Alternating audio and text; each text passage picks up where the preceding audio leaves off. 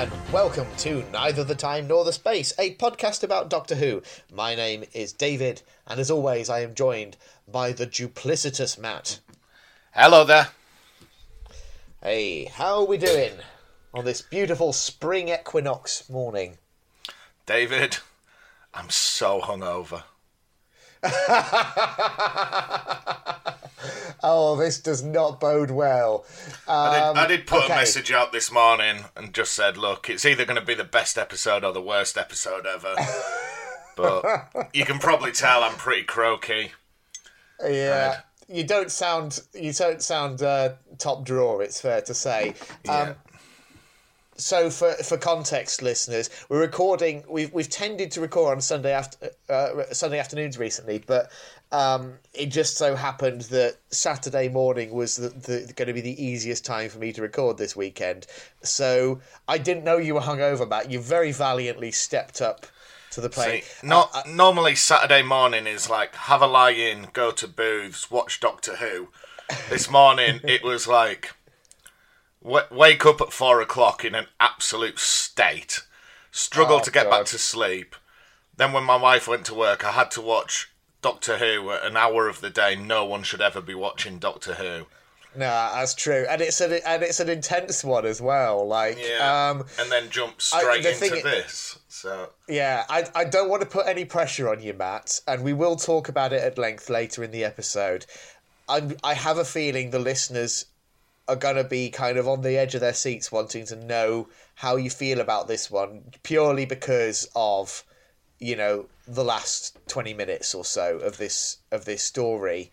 We won't sort of like get into it now, but are you feeling that pressure at all? A little bit. Every message I've had is just like, that speech, man. Just watch that speech. It's one of those sort of moments of like Doctor Who legend. It's quite a sort of pivotal moment in the Capaldi era.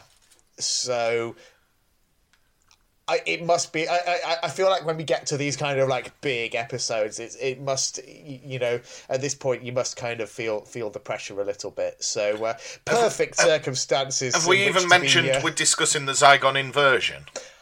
I don't know that we have. I mean, it should be fairly obvious. I don't know why anyone will be jumping in this one at random. But yeah, we're talking about the Zygon inversion this week. So yeah, there'll be lots to get into. But let's ease things in gently, shall we, Matt? Well, David, I have some news for you. I'm all ears. Well, as you know, I spend a great deal of time on Twitter talking to our listeners. You do, far more than me. And some would say that I've formed somewhat of a network of spies. So would they? Is that what some would say? I feel like this is a Wikipedia moment. Citation needed. So this week, a listener who'll remain nameless, because the last thing we need is you berating them. Okay, you've been on poor form with the listeners recently, but one of them just simply sent me a timestamp this week for the episode of Married to Who that went out, and I can't remember what episode it was they were reviewing. They're way in the future. Do you want to say hello to the Married to Who crew? Hi, Married to Who. Anything else? No, not really. Well, actually, you know what? I was listening to the brothers in Who Ben episode that they put out recently, where they're talking about the Macra Terror and what was the other one? They did 2 stories featuring Ben, and I'm blanking because it was earlier in the week. I can't remember. One of them was the Macra Terror anyway. But anyway, that was good fun. So yeah, in their episode this week, when I fast forwarded through, they mentioned not only do we discuss food for half an hour per week, but that's the best part of our podcast. So I just wondered if you had any comment on that statement, David. Not really. I'm resigned to it at this point, listeners. It's not why I mean, on one level, I just wanted to do a podcast with you, Matt. So it's an excuse for us to chat once a week, and that's nice. Mm-hmm. But did you ever think I'd be feel like soliciting pictures of Sir Terry Wogan in erotic poses and sending them to you? I didn't foresee that particular outcome. I did wonder if sooner or later you would start to take the reins a bit more, just due to the nature of your personality. And in some ways, it's amazing that it really wasn't until we hit lockdown that started to happen. Oh, you mean lockdown where I lost my mind? Yes, yeah. But can I talk about a Doctor Who? Where we are at this point. Can I talk about a Doctor Who podcast I listened to this week? Of course you can. Yeah. So I mention them all the time, and I think in terms of like sensible Doctor Who reviews, because obviously I wouldn't say us are necessarily Married to Who. We're sensible when we do our reviews. Okay. Yeah. There is a tendency towards flippancy. But I listened this week to the Cloister Bell podcast, and they were reviewing. Is it called The Happiness Patrol? Yeah, Seventh Doctor story, not one I've seen yet. Yeah, well, I thought it was going to be a really, really, like, silly review, because obviously it's the one that's got the Sweet Man, or whatever he's called in. Yeah, it's stuff of legend, that one. But their podcast is so good. Yeah. I'm going to go on record and say it's the best sensible Doctor Who podcast. Well, that's quite an endorsement. I really need to catch up with... I was listening to one just the other day. I've just randomly dipped into the archives and listened to their episode on the Aztecs, which is one of my personal favourite. They're reviewing each of their favourite stories from every Doctor, so they're up to Eccleston now. So they're going to be doing... The next one they're doing is Boomtown, and I'm quite excited for that, because it was an episode we absolutely slated, but the general consensus seems to be quite positive.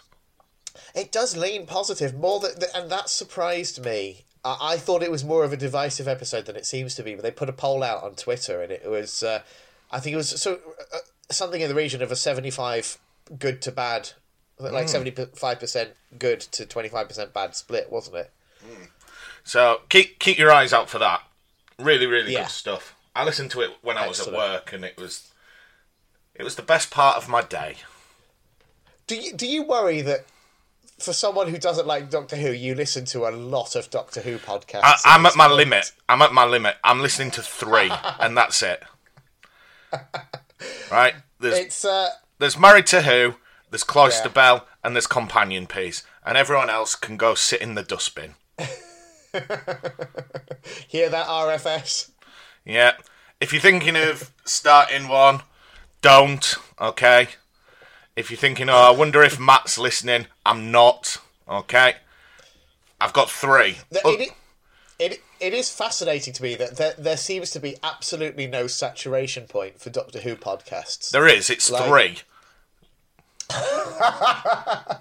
3 per person, or 4 if you include us. Out there. It's. I think it's kind of wonderful that.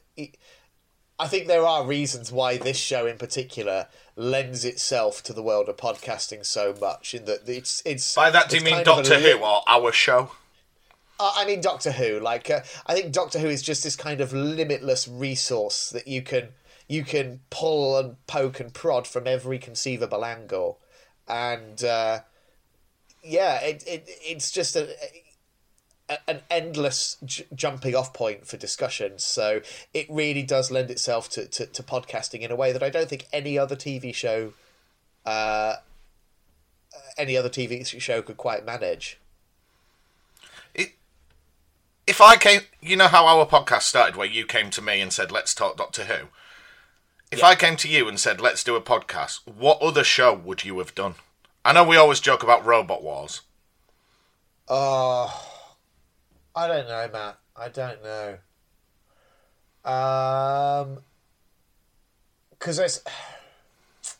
You see, a lot of the other shows that I like are comedy, and I don't think comedy lends itself to the kind of granular examination that you get with something like podcasting. you talk about the bits that you found funny and the bits that maybe didn't work for you. But I couldn't imagine doing a episode by episode watch through of Monty Python's Flying Circus or Black Books or whatever. I don't think that would quite work. So I don't know really. What is there anything like if you were taking the reins? What would be your pick for a show to do the podcast treatment? I don't know, because it'd have to be something that's as long run as Doctor Who, so we have something to talk about. I guess Star Trek. A lot of people do Star Trek because obviously, whilst it's not one continuous show, there are so many iterations and forms that Coronation Street. I mean, there's certainly a lot of it. Yeah. Could you imagine starting at the beginning? Like, since I wonder how long that would take. Since we've lived together, me and my wife have lived together for about 4, maybe slightly longer years. And every year we just go through a cycle of just watching Friends. And it's like a ritual. Yeah, and imagine, and there's a lot of that, and it takes a long time, but Coronation Street. Yeah, no, I think any kind of soap, it's like, does anyone catch up with soaps? Do people still watch them? I don't know. I mean, I'll be honest, I've never really, my family aren't soap watchers. I never grew up with soaps on in the house. So I personally don't really know anyone who watches them. Apart from my partner's dad, he watched EastEnders for a while, apparently. But that's the closest I get. Yeah. No, I used to watch a little bit of Coronation Street when I was younger. Yeah. And even my mum's kind of tagged out of it. Yeah. So. It's just, I feel like it as a format, it's kind of had its day at this point. I think streaming and binge shows and stuff has really kind of killed that type of storytelling. The closest I get to soaps is American sitcoms because, they go for 1 billion episodes and there's lots of, romantic pairing offs and entanglements and things, So it kind of does all of that, but it does it with a lighter touch and is infinitely more amusing than the sort of British soap opera version, which, as far as I can tell, is a lot of dour-faced people shouting at each other and occasionally smashing plates. Well, that segues nicely into our latest feature. David, do you have a non-Doctor Who television highlight of the week? I do. Taskmaster's back. It is. I'm yet to watch it. Oh, okay. I won't spoil it for you. But good lineup, I think. I think it's a very promising start. Yeah. It's got Charlotte Ritchie, who's secretly one of my celebrity crushes. Well, she's become one of mine, and it's purely because of Ghosts. She's one of the leads in Ghosts. Oh, really? Yeah. She's pretty good in Dead Pixels. If you haven't seen I've heard of that. I've not seen it, but I'd never seen her in anything before. And within the space of one episode of Ghosts, I slightly fell in love with her. So she's in Fresh Meat. She's in Call the Midwife. She's in all sorts. Yeah. So there's a lot of stuff that I haven't seen. But popular stuff. She's obviously very good, and she's good on Taskmaster as well so far. I think they all are. I think it's a strong lineup for this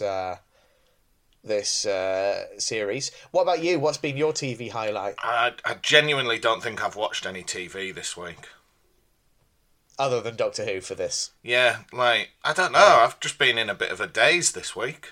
Just get up, go to work, come home. Yeah. Well, I'll tell you what. Shall we do... Oh, I'll tell you what I did watch. How about I watched the first episode of Falcon and the Winter Soldier?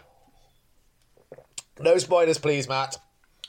Yeah, I watched that last night when I got in. That was pre-drinks. That's probably why I can't remember it. And I get the impression that so far people are happy with it. Yeah. But I don't know anything beyond that, and I don't want to know. Yeah, I didn't mind it. It was definitely watchable. Is that really... That's as far as you're going with it at this point? All right, I'll spoil the end for you. So, at the end... Oh, no, blah, blah, blah, blah, blah, blah, blah, blah. I'll just take my headphones out, Matt. Yeah. So yeah, definitely worth a watch. All right then. Well, you know what? That kind of leads nicely on to one of the things that I prepared for Would I Lie to Who this week. So shall we just dive into that, Matt? Yeah, let's do it. Let's do it. So it's my turn to be proffering up some lies, 2 lies and 1 truth. And you're on thin ice because you don't seem to understand the rules. So you've had 1 strike against you. All right. Well, you've asked me to go big, and we'll see how you feel about this. But I've tried. I have tried, Matt. Mm-hmm. So, despite repeatedly moaning to you about being behind on WandaVision, Matt. Yep. I've still not caught up this week. Right.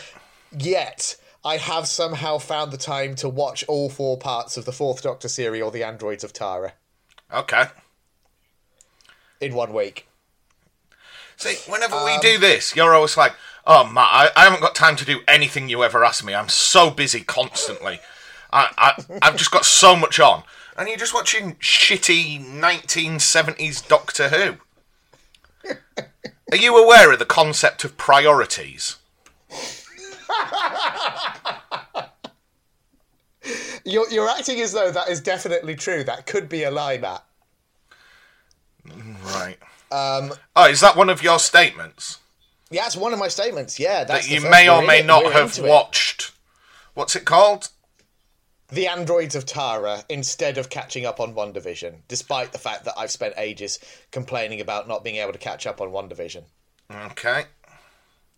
Because this is all, like, I'm trying to follow the pattern of you did. You did sort of like your week in Who. This is kind of like my week in Who. Yeah. So I'm sort of taking the lead from you here. So, my second statement. I've been reading the second of the Time Lord Victorious novels, All Flesh is Grass, this week. Mm-hmm. And it has caused me to form what I think is probably my most controversial Doctor Who opinion. Okay. The final potential truth. This week, I won a bit of cash on the lottery, but rather than putting it in the family holiday fund or just popping it in the savings, doing anything sensible with it, I just kept it secret from my partner and immediately blew it all on Big Finish audio dramas. Right. So, out of hand, I'm immediately dismissing the third of those 3 statements. Out of hand? Why is that, Matt? Well, first of all, I don't believe that you would... you strike me as the sort of person that sees the lottery as a waste of money. Okay? Mm-hmm. A taxation on stupidity. And yeah, that's the thing that people say, isn't it? Secondly, I don't believe that you would keep it from your partner.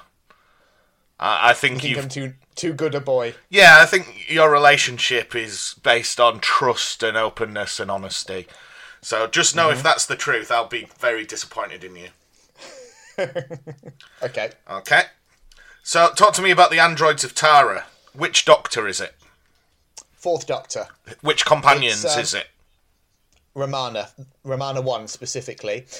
It's a serial in The Key to Time, which is that sort of story arc Tom Baker season that I've been sort of watching in my spare time recently. Finished Stones of Blood last week, and this week it was Androids of Tara. Okay, so why are you watching them in order, and you just got to this? Yeah, I'm watching them in order because this is the series that Tom Baker did where there's like a loose story arc across all the different stories, where they're searching for the pieces of the key to time. Okay, can you just give me a brief synopsis of the Androids of Tara? It's like set on this weird medieval planet, but there's robots. Okay. What are the robots up to? They're just sort of... it's a bit of a... Go on, use your words. I'm not saying this is a lie, but you seem to be... No. They just... It's kind of like a you don't know who's a robot, who's not kind of thing. It's like, similar to something like what we have with the Zygons, where like they're like very like realistic or like androids. So Okay. they're just played by actors. What was your favourite part of Androids of Tara? The bit that delights me the most is the Taran Woodbeast, which, if you've seen my Twitter cover photo, that is the thing. It's just basically, to pad it out a little bit, there's this, like, just hairy monster creature that is, like, trundling around in the undergrowth in one episode. Mm-hmm. And it's like, obvious padding. There's also a lovely bit at the end with K9 on a boat. Okay, what's K9 doing on a boat? He's just, you know, he's there. He's on a boat. He's just found himself on a boat. Yeah. Right. Talk to me about All Flesh is Grass. I'm 4 chapters in. It picks up exactly where the last one left off. Mm-hmm. I don't want to say too much because I don't want to spoil it for anyone who's maybe looking forward to reading it and hasn't read them yet. I don't think anyone's looking forward to reading it. They might just read it as a burden. But basically, it starts from a point of the 8th Doctor and the 9th Doctor teaming up to try and stop the 10th Doctor, who has gone full Time Lord Victorious and is just, you know, wrecking shit. So I don't want to be any more specific than that. In what way is he wrecking shit? What's he actually doing? He's, like, hired a mercenary fleet and is, like, destroying the planet of the Koturu. Okay. And what is your controversial opinion about this story? It's not about this story. It's broader than that. Go on. My controversial opinion is that I don't think Doctor Who books are good. I think Doctor Who fundamentally does not work in prose. I don't know. Because when there was the comic book, you were all over that. You were loving it. Comics are different, though, aren't they? I think you lose too much, because ultimately Doctor Who was made for TV. And so if with comics, you're taking away the audio, but you still got the visuals. With the audio dramas, you're taking away the visuals, but you still got the audio. But with prose, you're kind of taking it all away, and you just got... And this is coming from who, you know, I like reading, and I write prose a lot myself, but I just think Doctor Who doesn't lend itself to it, because you're missing out on the performances, you're missing out on the... Even when the visuals are kind of hacky and cheap, like, for example, the Taran Woodbeast, which I mentioned, you know, there is a charm to that. And you don't get that when it's just someone describing, you know, a big green laser or whatever. Right. I think that's a lie, because I think you've read that and you've absolutely loved it. I think that's going to be the lie. Okay, so you're saying that that's a lie? I think this week you have watched The Androids of Tara. Matt? Yep. I have not watched The Androids of Tara. I've not watched it in over a year, and I'm amazed you didn't sniff that out. Because I was struggling to remember any details about it. Right. Well, you did well there, then. I thought I got away with the skin of my teeth on that.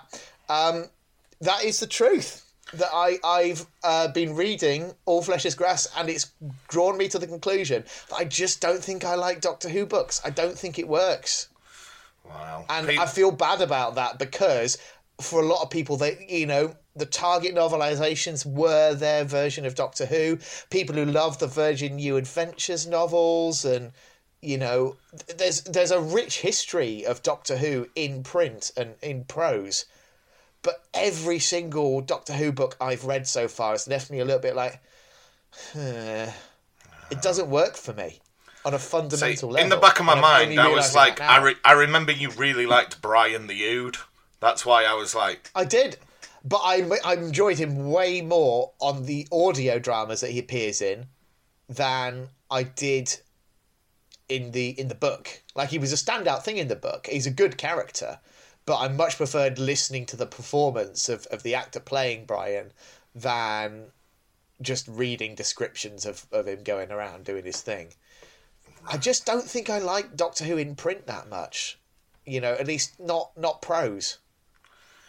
Well, so yeah, I feel like I'm a party pooper, but there you go. And maybe it's not a controversial opinion. I feel like it must be to some extent because there have been so many Doctor Who books out there, and there are so many people who do buy them and read them and collect them. So I feel like I'm raining on other people's parades, but yeah, it doesn't work for me. Well done, David. You got me there. Now, I'm amazed that I got you. Do you see the difference in the quality of your statements this week compared to last time? No, I think they're about the same. There was one fairly obvious lie in there, which you sniffed out straight away. Yeah, but you understand that you've played the game properly this week. All right then. Well, I tried, Matt, so I'm glad you at least appreciate that. I'm not deleting the one strike you've got, but... Yeah. Well done. I will say, I do sometimes play the lottery. Oh, really? Yeah, every now and then. Never won anything on it. There is no way you would win money on the lottery, because I imagine even if you won enough to get some Big Finish adventures, like £20, £30 maybe, enough to get more than one, there's no way you would keep that to yourself. You're too honest.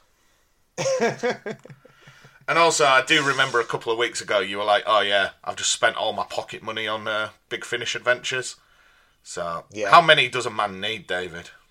Oh, Matt, you should see my wish list. Honestly, if you totted it all up, we're talking 4 figures.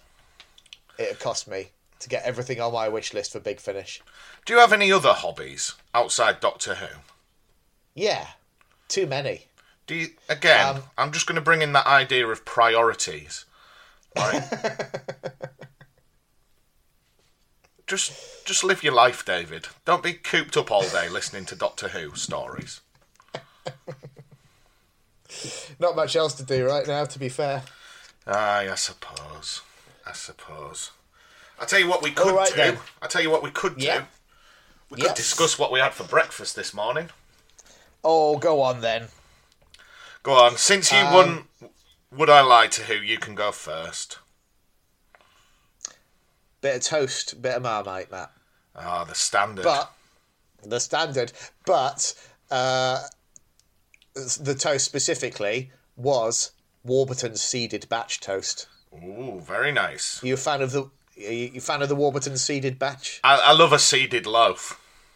Yeah. It's a quality loaf for sure. What about yourself? 2 massive mugs of coffee and an entire Toblerone. David, I'm absolutely hanging. I'm doing my best. I think I'm doing all right. But last night, we've started basically doing Friday night out because we're not allowed to go out. But me and some friends, like my brother and friends, we all meet up online and we'll just play games and just have a few beers and mess about. And last night, I stocked up on beers, so I am up to, I think, 94 beers for the year so far. Crikey. So last night on my way home, I bought 11 different, I bought the large cans of beer, and I've got 2 left. I got absolutely sauced last night.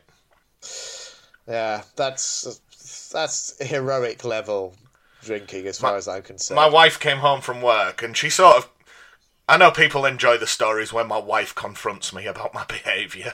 Yeah, I mean, I think some people might... If you drop too many of them, people might start to worry about the solidity of your marriage. But no, I can't explain it any better than the wife is...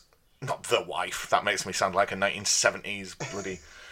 my wife is absolutely the yin to my yang. We're a perfect match. If I'm a dickhead, she's the first in line to tell me I'm a dickhead. Like, that's what you want from a life partner. But yeah, she came home last night and she said she stuck her head round the door to say hello, but I was too engaged in my computer game to notice, and I was screaming, "For you, the chase is over." Duh, duh, duh, duh, duh, duh, duh, and pretending I was Bradley Walsh on the chase. And she was like, why were you so obsessed with the chase last night? And I don't really know, I just thought it was funny. Fair enough. So, let's talk meal of the week, Matt. Did you make the trip to Booths yet? Or, well, you've absolutely ruined meal of the week for me. Because we're coming a bit early, aren't we? Because it's pre-Booths. I said last week I was going to get the pies, I was going to review them, and I haven't even left my bedroom yet today. Well, we can defer if you'd like. No, we'll just go for whatever else I've had this week. I don't know. Last night I made a lovely curry. That was quite nice. What was in it? So it was a lamb sag madras. So loads of lamb, loads of spinach, garlic and coriander naan bread, a little bit of rice, poppadoms, mango chutney. Whip the lamb out there and you're talking my language. Yeah. Absolutely. You know me, I'm partial to a sag. Yeah, that was quite nice. I can't really remember. All week I've been looking forward to the pies. And then this bombshell's been dropped on me. Yeah, just pull the rug out from under you. I don't know what else I've had that's been that nice. I guess that must be it then. That's Yeah. Because that's the first thing that bubbles up to the mind. That's usually a sign. I think so. That's what I'm going to commit to. But it is not my meal of the year. No. It sounds nice, though. Yeah, it was absolutely lovely. Yeah. And like I say, I worry that's a little bit that's like contributed to my hangover. I think I've got a food hangover as well as a booze hangover. Can happen. It can happen. So, for my one, there's a little bit of a run-up, bit of a story to this one. So, before Mother's Day, my partner, who tends to do the shopping just because like she can do it, she's free at times where it's quiet to do that. She impulse bought a pack as like a sort of tongue-in-cheek thing, a packet for like mix thing of a bake-at-home giant cookie with like pink icing, so you can write Happy Mother's Day on it. Like, that's the sort of serving suggestion on the box. It says Happy Mother's Day on the cookie. And she said, you and Little Absorbaloff are going to make that for me for Mother's Day, aren't you? And I was like, yeah, sure. I completely forgot about it. And she found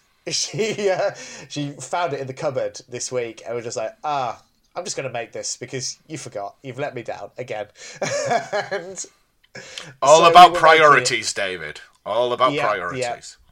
So we were making it together in the kitchen. Little Absorbaloff was there.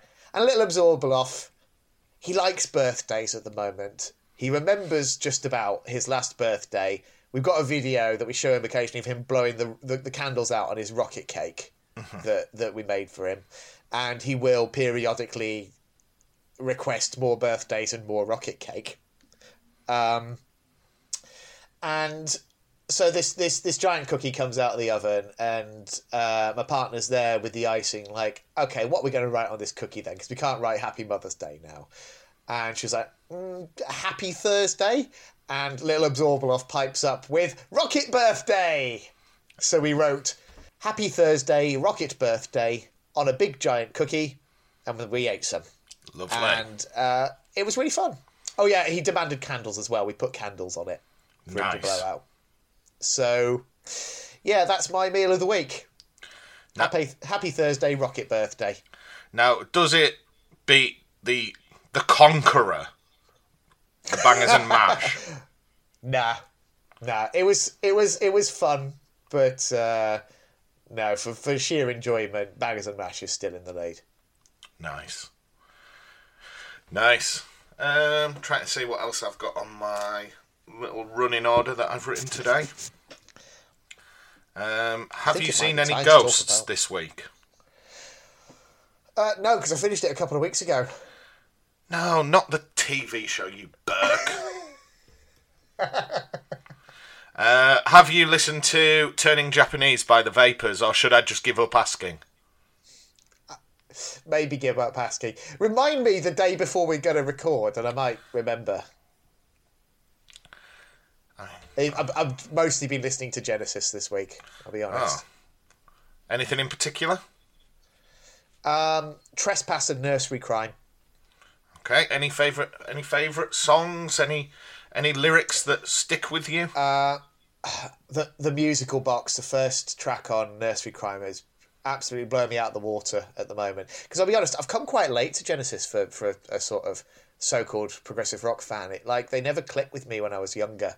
But I'm really getting into them at the moment. That, and also I've been listening to a lot of King Gizzard and the Lizard Wizard. That is the lie. Would I lie to you? That is the lie. They are a made-up band. They are not a made-up band. They're fucking amazing. Also a lie. That's the two lies. The truth is you've been listening to Genesis. I'm trying to see what I've been listening to this week. A little bit of Mega Ran. He's basically... What's that? So Mega Ran is an artist who basically raps over the soundtrack to video games. And back in the day, so I think, is it called something like Nintendo Core? But Maybe. Back in the day, he released a full album called Black Materia, which is the story of my favourite computer game ever, Final Fantasy VII. And it's the whole plot with the soundtrack in the background and him rapping. But obviously they've just re-released that game for PlayStation 4. So he's done it again, but this time with all the up-to-date soundtrack and everything. And it's just a work of art. That sounds very niche. Yeah. Basically, if you don't like that game, this is not the album for you. And I've also been listening to a little bit of Wet, Wet, Wet. So there you go. We're very different people in some ways, aren't we, Matt? Yeah. So shall we talk about... Yeah, go on. I've put off talking about it for long enough. We've hit the 40-minute mark. That's. I usually try and drag it out for 40 minutes because it's the best part of the show. My sources inform me. Well, all right then. Let's get stuck into it. The Zygon inversion. Have you got the details up? No. Normally you spiel off. Of course I have. It's episode 8 of season 9 from the 7th of November 2015. Written by Peter Harness and Stephen Moffat and directed by Daniel Netheim. Yeah, worth noting that Moffat co-writing credit. He didn't have a co-writing credit for the first part. Oh, I think it shows because I liked the first part a lot more than this. Oh, interesting. Right out the gate. You think this was a letdown? Not necessarily. I think as a two-parter, the overall story is good. I just preferred the first bit. I think I think I had expectations that weren't necessarily met, but it doesn't necessarily mean it's bad. Yeah. So overall, you saying good episode, bad bits? Is that about where you are with it? Yeah, I'd say so. Yeah, I'd be sort of similar. As a story as a whole, I feel like for me, and yeah, I'm sorry, I am going to bang on about the speech, but if you take everything else in this story, it's hovering round about 6.5, 7 out of 10. So solid. But then that speech and Capaldi's performance, that knocks it up to like 8.5 at least. It lifts the whole rest of the story, especially on rewatches when you know that's what it's building to. But yeah, I think if you take that out of the equation, it's closer to a 7 out of 10 kind of. Do you think that speech is better than the Rings of Akaten speech? Infinitely for me. What do you think? Do you think it's the best Doctor Who speech? No, I don't think so. It's up there. The thing is, Capaldi is kind of like, as we're starting to see, speeches are kind of one of his hallmarks.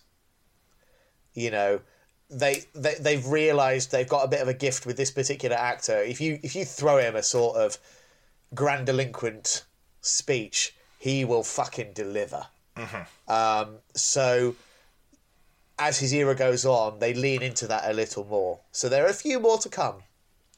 Have you ever had to give a speech?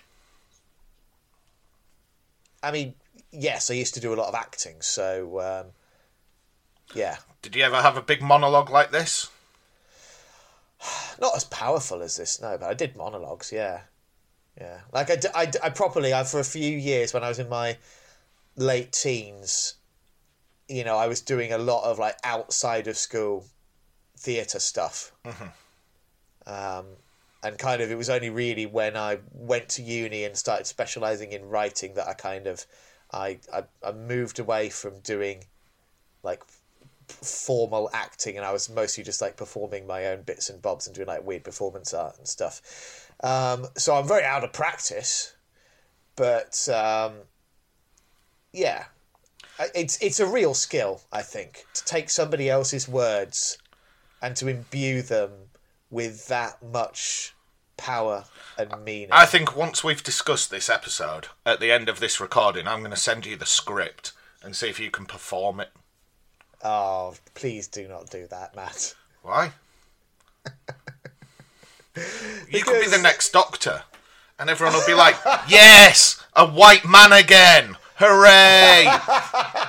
And all the flag shaggers will be out, like, yes, yes. If anything, you'd be the perfect Doctor. Geez. No, I don't think so. I don't think anybody needs that. What, a white British male? That's what we all want. All us in the Doctor Who fan community. Yeah. But Meghan Markle gets what she deserves, doesn't she, Doctor Who fans? Boo! Yeah. I think in the Venn diagram there's a big overlap between them.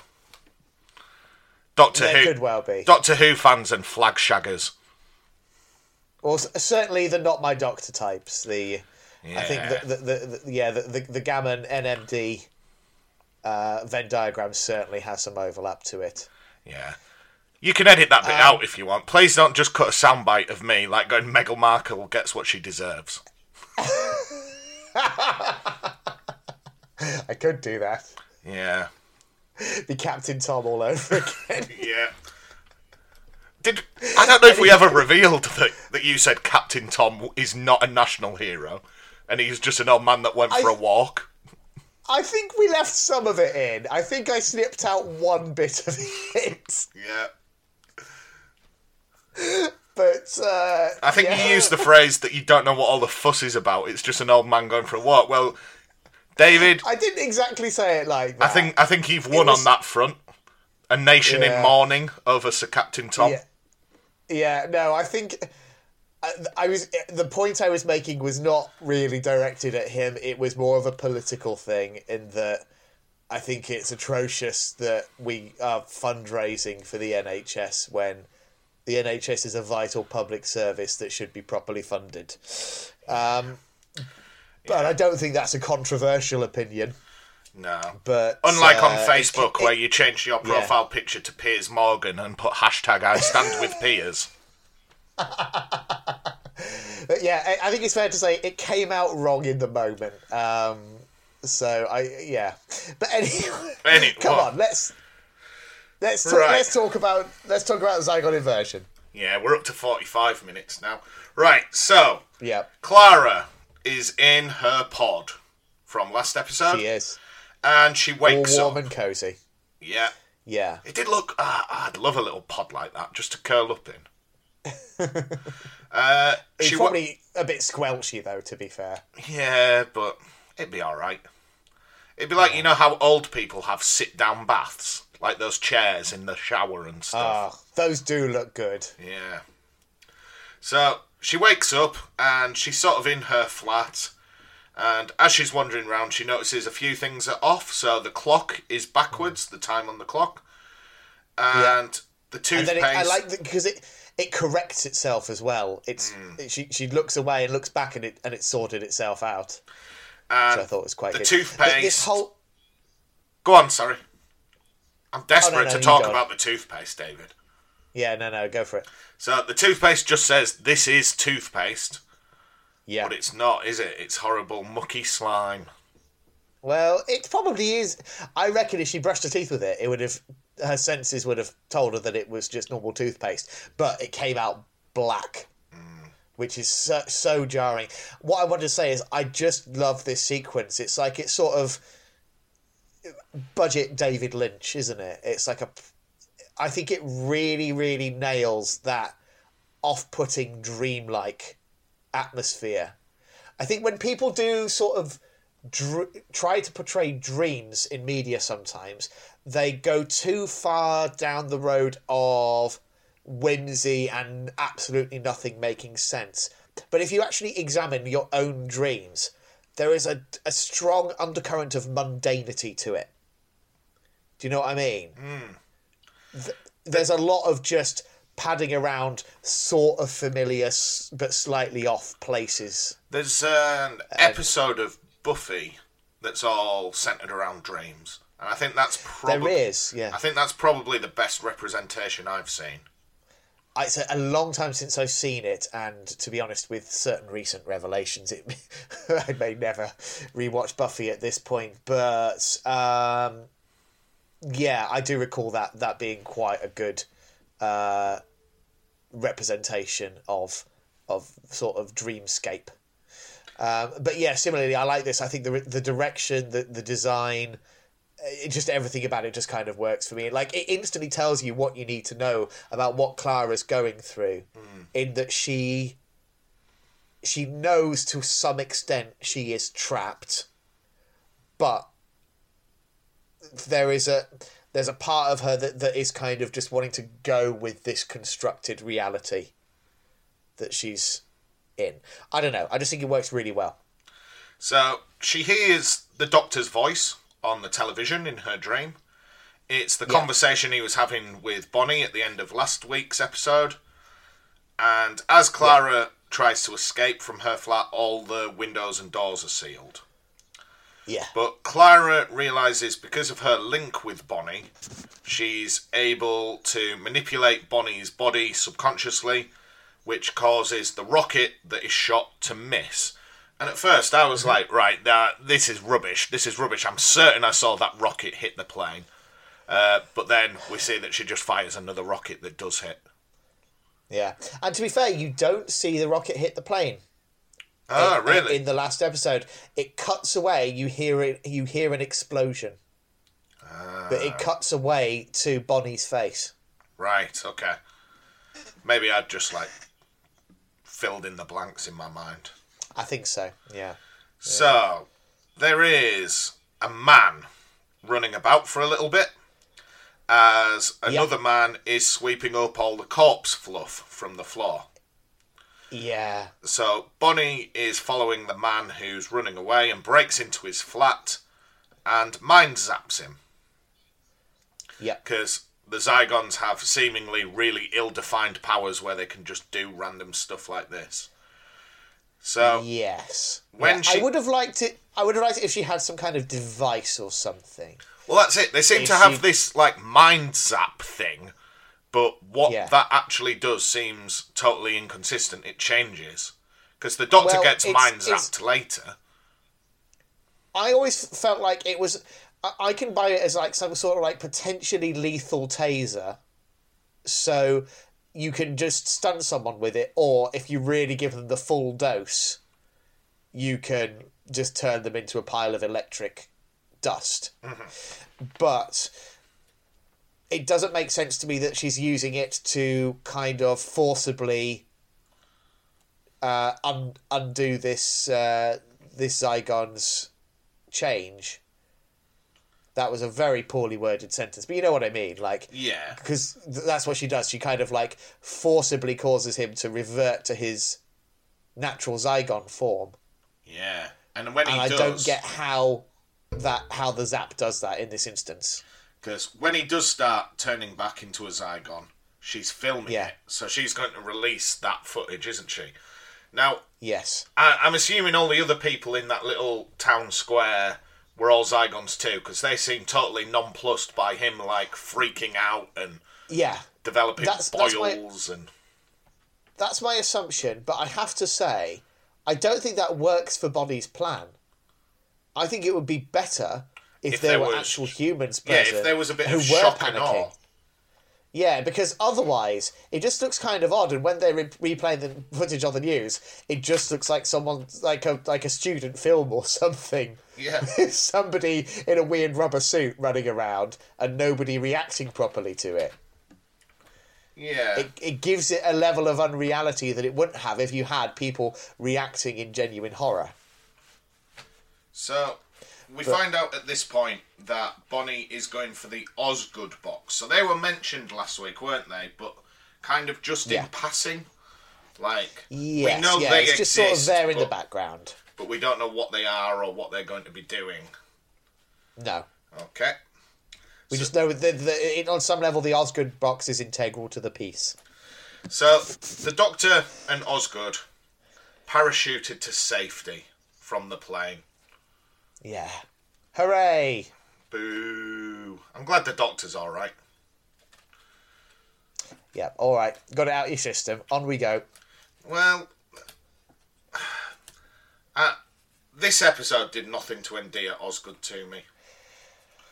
I mean, I'll be honest. If this one doesn't, then you're a lost cause as far as Osgood is concerned. I think because when everyone criticises like Clara and says she's too important. Yeah. Like, is that ever mirrored or levelled at Osgood? Because in this, no, because she doesn't feature as much. Because there's a part where the Doctor goes, oh, I wonder what's going on. And Osgood just tells him, but there's absolutely no way she could have ever deduced all that information. I don't know. I think she was just putting together the pieces of the puzzle that was. And when I had a quick look on Reddit about what's going on, everyone just goes, "Oh, Osgood's so clever," and I'm like, "Yeah, but are you clever enough to know things you haven't experienced? Is that possible?" Okay, come on. Let's. I can only speak for myself, really, but I have a feeling this is a similar experience to a lot of people have with Osgood as a character, where she is quite obviously, on some level, a representation of the fandom. Mm-hmm. She is a fan of the Doctor. She cosplays to an extent as the Doctor. We know from little hints dropped here and there, she's had her difficulties growing up where she's felt a bit alienated and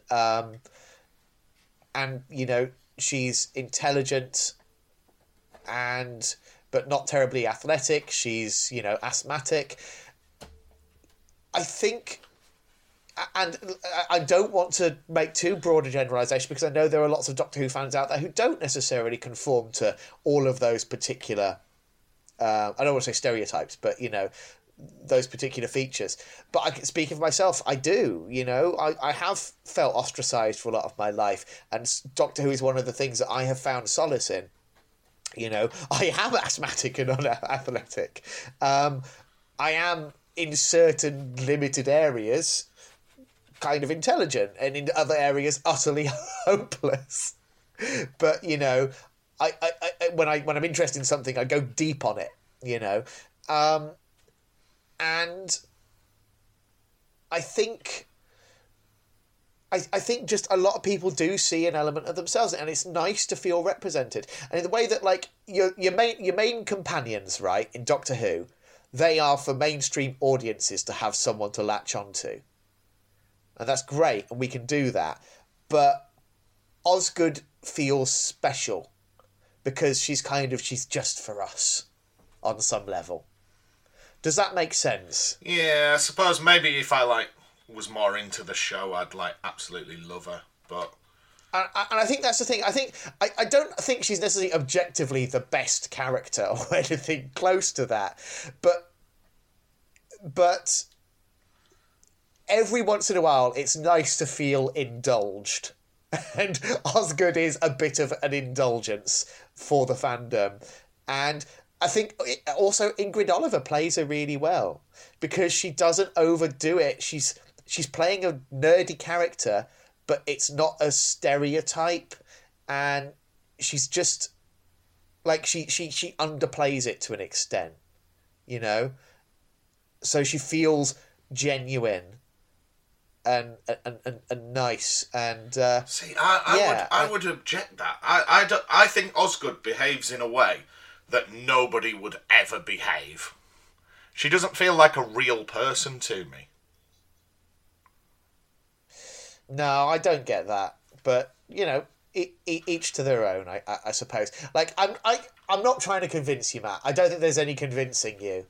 But I'm just trying to put forward my analysis of why I think Osgood remains a popular supporting character within the world of Doctor Who. I mean, and she does keep popping back. Like, for example, the video game that's just launched, the mobile game. I very nearly bought that this morning. I Lonely Assassins. Totally forgot it was out. So I'm waiting until payday because genuinely, I'm poor enough that £3 is a lot of money right now for me to spend before payday on something. But I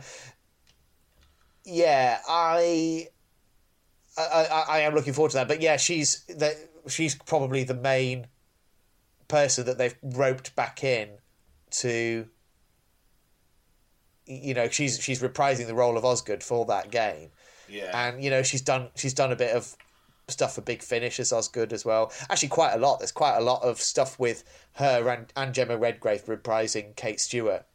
There's like whole box sets of like just Unit without the Doctor. Yeah. Like I say, I'm probably going to get that game later today, so I'll be able to feed back next week what's going on. Yeah. I'm trying to think when I might get paid next week. Hopefully. Who knows? So I may be able to join you in talking about it next week. Right. So, the Doctor and Osgood have a little bit of a chat, and Clara is using Bonnie to contact the Doctor. She's able to manipulate Bonnie's hand to send a text that says, "I'm awake." And of course, Osgood knows immediately what that means and tells the Doctor. So pet peeve as well. Sorry, just I know I'm holding things up, but it's a classic example of technology not acting like real technology. In the way the text displays, it's like in massive letters. Yeah, like that's not how texts look. I just assumed it's because the Doctor's got some sort of weird wonder phone. I guess maybe. I guess I can let that slide, but it always annoys me when people are using weird like operating systems that look nothing like reality.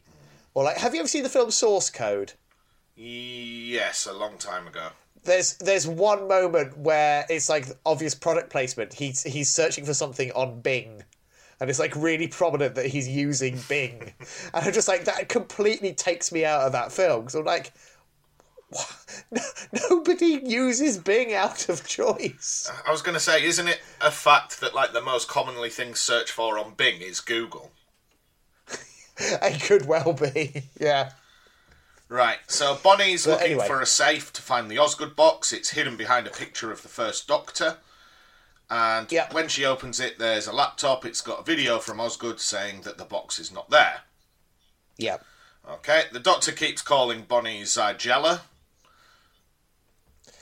Yeah, which is a bit rude, to be fair. Yeah. She's told him his name. If you want to get someone on side, maybe respect them and call them by the name they want you to call them.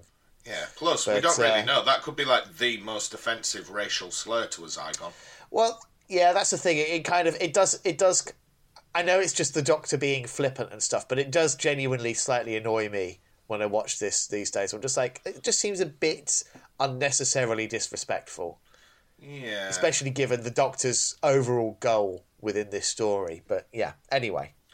Right. So, where are we up to? So, Bonnie keeps winking when the Doctor's talking to her, and he works out that that's Clara through Bonnie's mind communicating. So he asks, for example, "Are you in London?" And Bonnie starts winking like mad. I really love as well. I think Jenna Coleman plays it so perfectly, but the sort of comedy of like she's trying to be tough and serious, and she can't control this winking. She's like desperately trying to cover her eyes and stuff. It kind of properly tickles me, that moment. So the Doctor tells Clara not to let Bonnie into the memories of the Osgood box.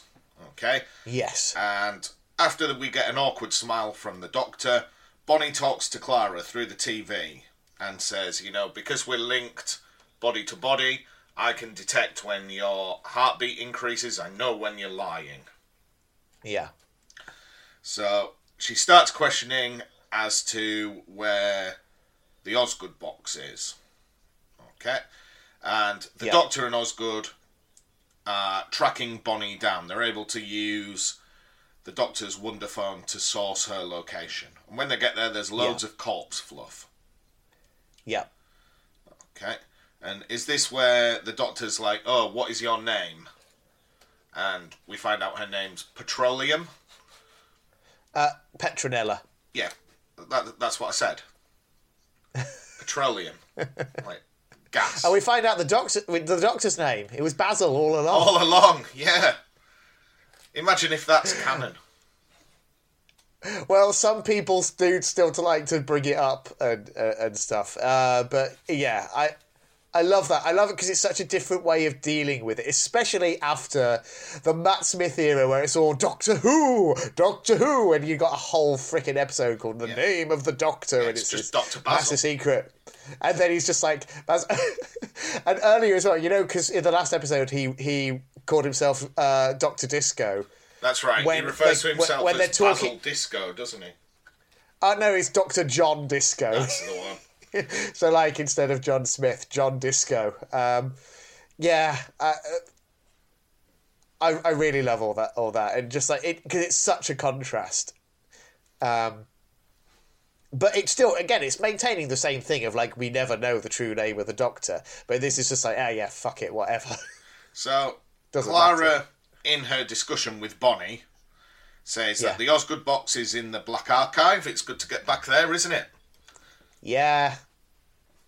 And I like the concept of the Black Archive. Yeah. That's where Peter from UNIT would spend most of his days. Yeah. Well, it kind of puts me in mind a little bit of Warehouse 13, which is an objectively not brilliant show that I have a lot of affection for. I think most people would say it's like the end of Raiders of the Lost Ark, where you see the big warehouse that the Ark of the Covenant.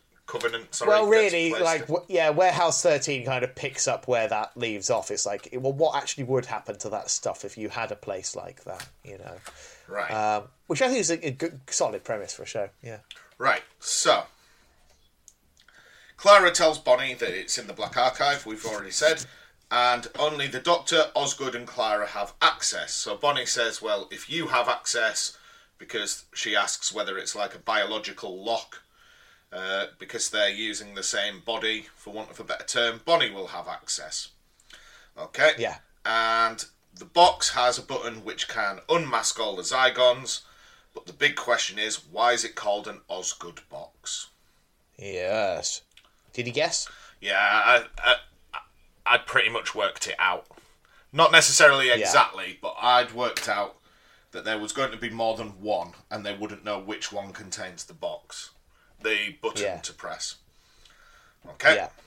So the Doctor asks Osgood which one she is. Okay, whether she's the Zygon or the human. Now, I think she might be the Zygon. You think? Yeah, because we don't see her really use her inhaler a lot in this episode until the very end. And she does a little run along the beach and stuff like that. Well, being asthmatic, you don't have to use your inhaler after literally every time you run. Especially, if you do, then your asthma is not being controlled properly, and you probably need to go to your doctor. Right. So, we get the return of Kate Stewart. Just no response to that? My mind's all over the place, David. I've lost my place in my notes. But you're doing a valiant job, Matt, keeping it together. I'll be honest, at the same time, I'm putting together a little model whilst I'm talking to you. So I'll send you a picture when it's finished. Oh, I look forward to that. Okay, that was going to be my weekend plan, but then I got too drunk. And now I don't know what to do. Right, bless you. So Kate Stewart, as we've said, returns. And the Zygon that has interrupted the Doctor and Osgood says he just wants to live. He's like a casualty of war, isn't he? He just says that he's not fighting for either side. The Doctor has taken his life from him, and ultimately the Zygons are going to lead to his death. So, yeah, this is kind of what I wished we'd had a bit more of in the first episode, of showing more of just the peaceful Zygons who do just want to settle and live in peace, you know, which I feel was somewhat missing and needed to be more firmly established in the first episode. But we get it here anyway, which is nice. But it's also a bit have your cake and eat it, because, you know, he's got this change that he's trying to control, and they're very much leaning into the sort of Cronenberg body horror element of it. Yeah, like, the thing is, up until this point, every Zygon we've seen has been one of the big bad Zygons. So pretty much, except for the Zygon High Command at the start, who were kidnapped and then later executed. Yeah, but I struggle to sympathise with the Zygons. Like, yeah, and that's and I if think the story's that's just going to show them doing everything bad and evil, and then expect us to sympathise with them, I struggled a bit with that. That's the thing, and I applaud, because it's a fairly common issue with science fiction, is that you will end up having an alien race, and you're like, and it kind of ends up being sort of on some level racist against this fictional race, which was like, oh, well, they're all like this. Like Star Trek does loads of this, and being like, you know, well, this is the culture for this. And if you think about all of the diverse cultures that we have within our one tiny planet and our one species, why do we then have all these alien races who are literally defined by like one or two things, and we paint them all with the same brush? So if you're wanting to tell a story in which the Zygons are analogous to refugees, and sure, you might have a few people who have built up a form of resentment and get radicalized and are driven to do heinous, violent acts in, you know, as a result of that radicalization. That's fine, that's legitimate, and that, you know, that does happen. We see that happen in the real world. But you've got to counterbalance that with an understanding of that is not the majority.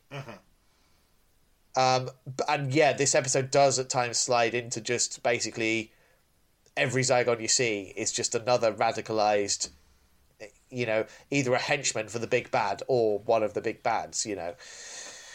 But yeah, anyway, at least we do get this scene, and it's credit to the actor, because it's a short bit really, but I think you know, your heart breaks for him. He just feels he does a good job of like just showing how trapped he is at this point. To the extent we haven't, I was going to say we haven't really mentioned it, but it does end with him taking his own life. Yeah, it's really, really tragic. So once he's blasted himself, Kate Stewart approaches the Doctor. And again, we're led to believe this is Zygon Kate Stewart, because she's got her two Zygon guards. I get you. I guess you weren't buying it for a second, though. You'd already kind of. I wasn't buying this from last week. Yeah. If nothing else, if we have a Zygon Osgood, I don't think they would do the same with another character. I don't think we could have a unit just being run by Zygons. Yeah, and we got Zygon Clara as well in this. Let's not forget. Yeah, you know. Yeah, there had to be one Zygon double cross, for want of a better term. Yeah. So, also the fact that she acts really shifty and is like, "Oh, Doctor, come with me. I know where Clara is. I'll take you to Clara." So they're heading to find Clara because her pod has been taken to the Black Archive, so Bonnie can use it to open the archive to gain access. Yeah. Okay. Osgood, again, immediately knows that the guards are Zygons because she knows everything. And Bonnie finds a box. And this is where we get the revelation of the Osgood box, that there are two of them. Yeah. One will normalise the Zygons and revert them back to their Zygon form. and the other will destroy them. Okay, they say there's a nuclear warhead under the Black Archive. Is that correct? And that will kill them. I believe so. Yeah, I think that was referenced in Day of the Doctor as well, wasn't it? Yeah.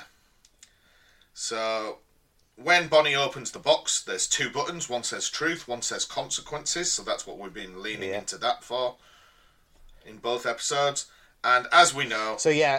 So initially your thinking is, well, you've got two boxes and you've got a choice between the two boxes. But then I like that it's further, you don't even have that. It's like between the two boxes. There are two choices. You could choose the right box and press the wrong button.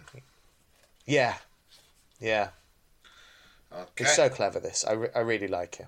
So, like we say, Kate is not Zygon. She shoots the Zygon guards. And we get a callback to it's a classic reference. I don't know if you picked up on it. We have watched the episode that it's referencing. It's a callback to the Demons. Okay. Do you remember when? Do you remember the little gargoyle guy, Bok? Yeah. How could I forget Bok? Yeah, we all remember Bok, right? Yeah. And the Brigadier says to one of the unit soldiers, "Chap with the rings there, 5 rounds rapid." And so in this episode, when the Doctor asks Kate how she escaped, we get a flashback to her just emptying her gun into this Zygon. Did that become like 5 rounds rapid. A catchphrase for the Brigadier, or did he just say it the once and everyone latched on just to it? Just once, but it's a good line. It's a good line that people latched onto. Right. And because I think because it sort of neatly summarises the Brigadier's whole deal, basically, in that he's facing these ridiculous alien threats and things like that, and he just has that sort of blithe, stiff upper lip, military man thing of just like, right, let's deal with this then, shall we? That sort of quality. So. Yeah, it's in this case, in this episode, it's like, just a chip off the old block moment. Right. So, the Doctor then arrives at the Black Archives and challenges Kate and Bonnie to push a button. And we get a different explanation of what the buttons do here. He says one unmasks them and the other permanently prevents their change ability. So rather than launching that nuke, it's going to change their ability to alter their forms. Yeah. Okay. And I quite like the little line. I know it's not part of this speech, but the Doctor says, the only way to peace is a willingness to forgive. We need to break the cycle. Yeah. I thought that was quite a good line. It is, and it's something that is returned to. It's like, it's the underpinning of this whole story. Yeah. That's what this story is all about. And this is a point where I mentioned that Peter Harness, in interviews, has been very magnanimous in saying that the speech is, by and large, Stephen Moffat's writing. Oh, really? So...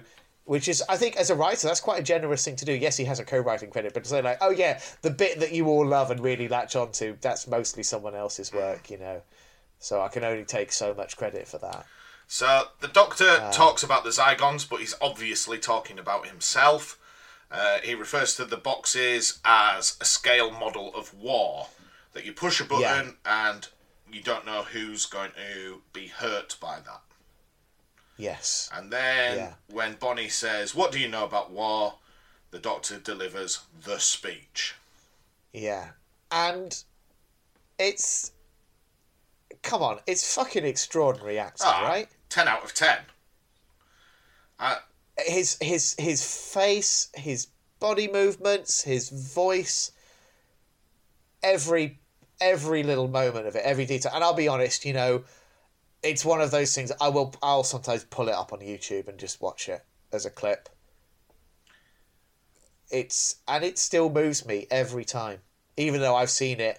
I may not have seen the whole story leading up to it countless times, but that speech in particular, I've watched it more times than I could count at this point. You do know that the time war's not real, David, don't you? I do know that. On Remembrance Day, on Armistice Day, you're not saluting the Doctor, are you? I'm not.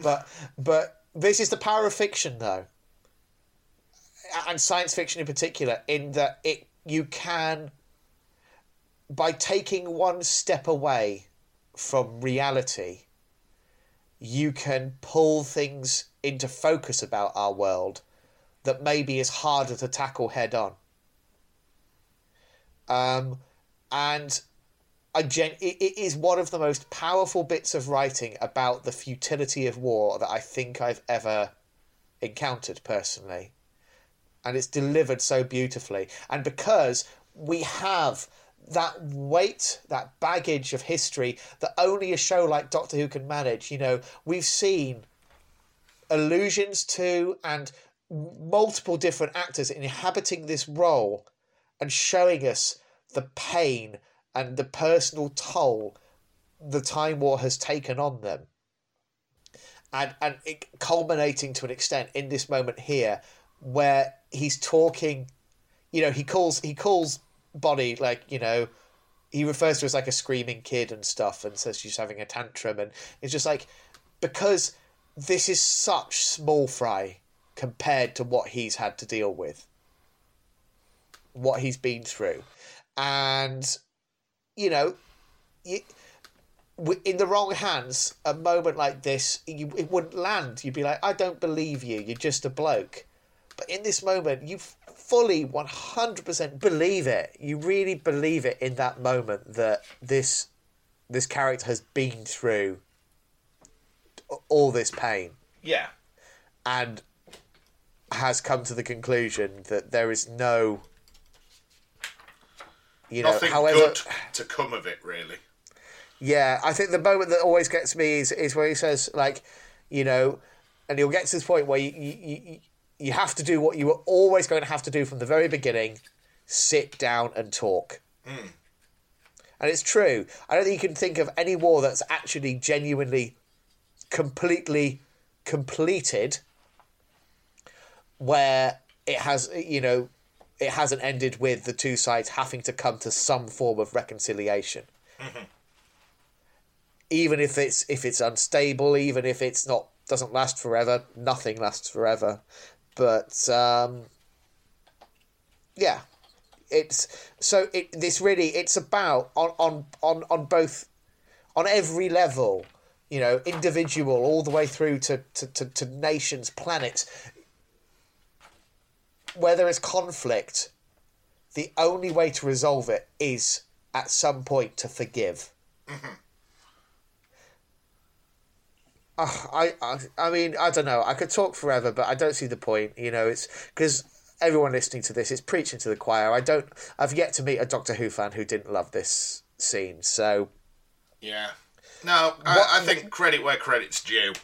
Like you say, they found what Capaldi's good at, and they use it. Yeah, yeah, and so this really is one of those scenes that cements this iteration of the Doctor. And it's moments like this when people tell you 12th Doctor is their favourite Doctor. This is why. Not just this scene, but the scenes like this. Capaldi is bringing something to the table that... Look, I love Matt Smith. I couldn't imagine Matt Smith doing this scene as well as Capaldi. No. But or Tennant or maybe Eccleston. I don't know, but no, there's something about the avuncularness of the surface level avuncular quality, but with this real softness underneath. Yeah, because that Capaldi has. Like we haven't mentioned, but going into the speech and at times during it, he's talking about pushing the button in terms of like a game show. Yes, everyone keeps saying to him, "This is not a game," and he goes from playful and then just at the flick of a switch, he's totally just serious. Deadly serious. Yeah. No, it's just absolutely masterful acting. and masterful writing as well. You know, you can give a good actor a bad script and they'll do an okay job, and you can give a bad actor a good script, they'll do an okay job. But you get if you get the pairing of good script, good actor, then you know you can really make something wonderful happen, and that's what happens here. So I don't think there's any more to say about it, really. Should we move on to the sort of so the resolution of this? So Kate Stewart stands down. Yeah. And as there's pressure on Bonnie to stand down, she realises that the boxes are simply empty. The whole premise of the box was simply to get them talking, so they would settle their difference without violence. Okay, so as soon as it's revealed that the boxes are empty, the Doctor mind wipes everyone. It turns out they've been in this scenario before, it seems. Yes. Okay. Yeah. And so when he mind wipes everyone, that does not include Bonnie. Yeah. And Osgood says, you know, you're one of us now. So Bonnie makes her way back to Zygon HQ to order a ceasefire. Yeah. So the Zygons have finally stood down. The Doctor invites Osgood to come travel with him, but she says, no, I need to be here to take care of the box and look after the planet. And would you believe it? There's 2 Osgoods again. Yay! And there was much rejoicing. And your headcanon at this point is you've got 2 Zygon Osgoods. Yep. So original human Zygon, original human Osgood, definitely dead. Yeah. Big props to Missy on that one. Yeah. Okay. So we haven't mentioned as well the Osgood we've had throughout most of this story has been rocking a bit of Fifth Doctor cosplay. And this one, the new Bonnie, now Osgood, has gone for the Seventh Doctor look. Mm-hmm. She's got the old question mark jumper. Yeah. So they remain behind. They're going to, keep the peace on Earth. And the Doctor and Clara fly off. And I like the line where Clara says, oh, you must have thought I was dead. And the Doctor goes, yeah, it was the longest month of my life. And when Clara says, oh, it was only 5 minutes, you get that big indication like, not to me, pal. And, doesn't he say something like, oh, I'll be in charge of time. I'll be the judge of time. He says, yes, that's the line. I'll be the judge of time. Which obviously it works on a number of levels because he is a Time Lord. Yeah. In some ways, he is kind of the judge of time. But yeah, and he delivers that line so softly as well. And then Osgood and Bonnie go for some ice cream. Little puff of the inhaler. The end. Off into the sunset. You take that speech out of this story, and it's good. It's solid. It works. But holy fucking shit, it kicks it up so much, doesn't it? 100%. It's the difference maker for me. Yeah. And it's a long walk to get there as well, because it being a 2-parter and stuff. But the rest of it, it's solid. I feel like it's rarely less than good, this story. There's little moments where you're just like, the direction was a little bit botched or whatever, but it's rarely less than good as a story. It earns the length that it has, I feel like. Yeah. And again, we've had back-to-back 2-parters so far this series. So I love the sort of breathing room that you get. Imagine if they tried to do this in one episode. Yeah, it would not work. It would have been a mess. Yeah. So, but yeah. Are we on a 2-parter again next week? Do you want me to spoil it for you or not? Because I've not been kind of letting slip whether or not we've got 2-parters or not. If it's obviously a 2-parter, you can tell me. It is not obviously a 2-parter. Is it a 2-parter that just isn't that obvious? It is not a 2-parter that's even... It's the first standalone episode of the series. Hooray. Yeah. Hooray. So you're really looking forward to it. It's an episode called Sleep No More. Okay. Does that intrigue you as a title? I don't know. We'll see. Yeah. Would it intrigue you less if I told you it's written by Mark Gatiss? 100% yes. How is he still flirting around? He's mates with Moffat.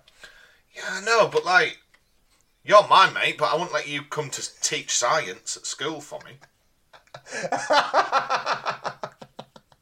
You know.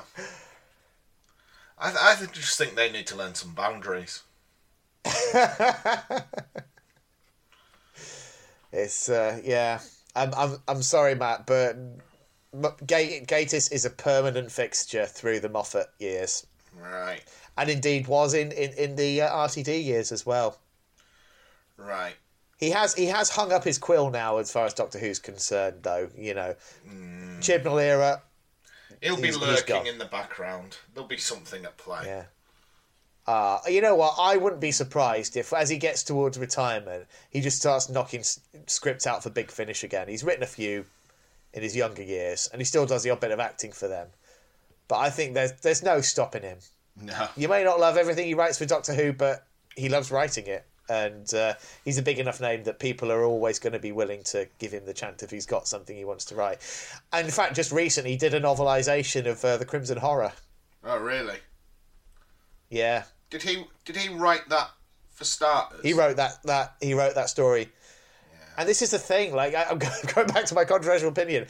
Like, I kind of want to read it, but I'm just like, I don't think it would work. I don't know. I don't know. Maybe I'll read it and feed back to you. Yeah. There's other novelisations I want to read more.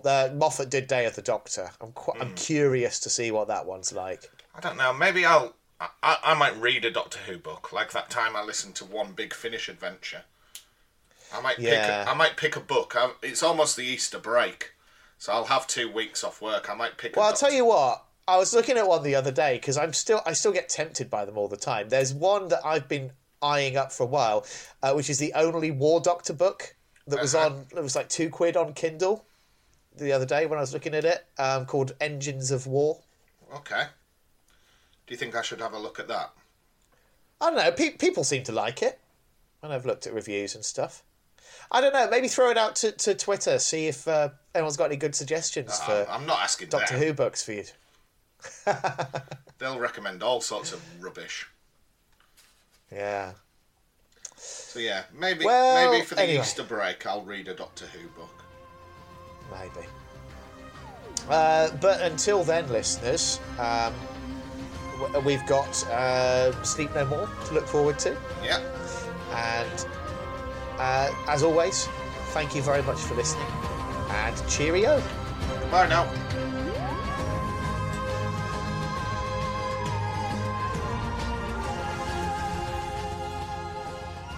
Thank you for listening to Neither the Time Nor the Space. If you wish to contact us, our email address is timenorSpacePod@gmail.com, and on Twitter we are @timenorSpacePod. And thank you to Alexander Urban for his smashing arrangement of the Doctor Who theme.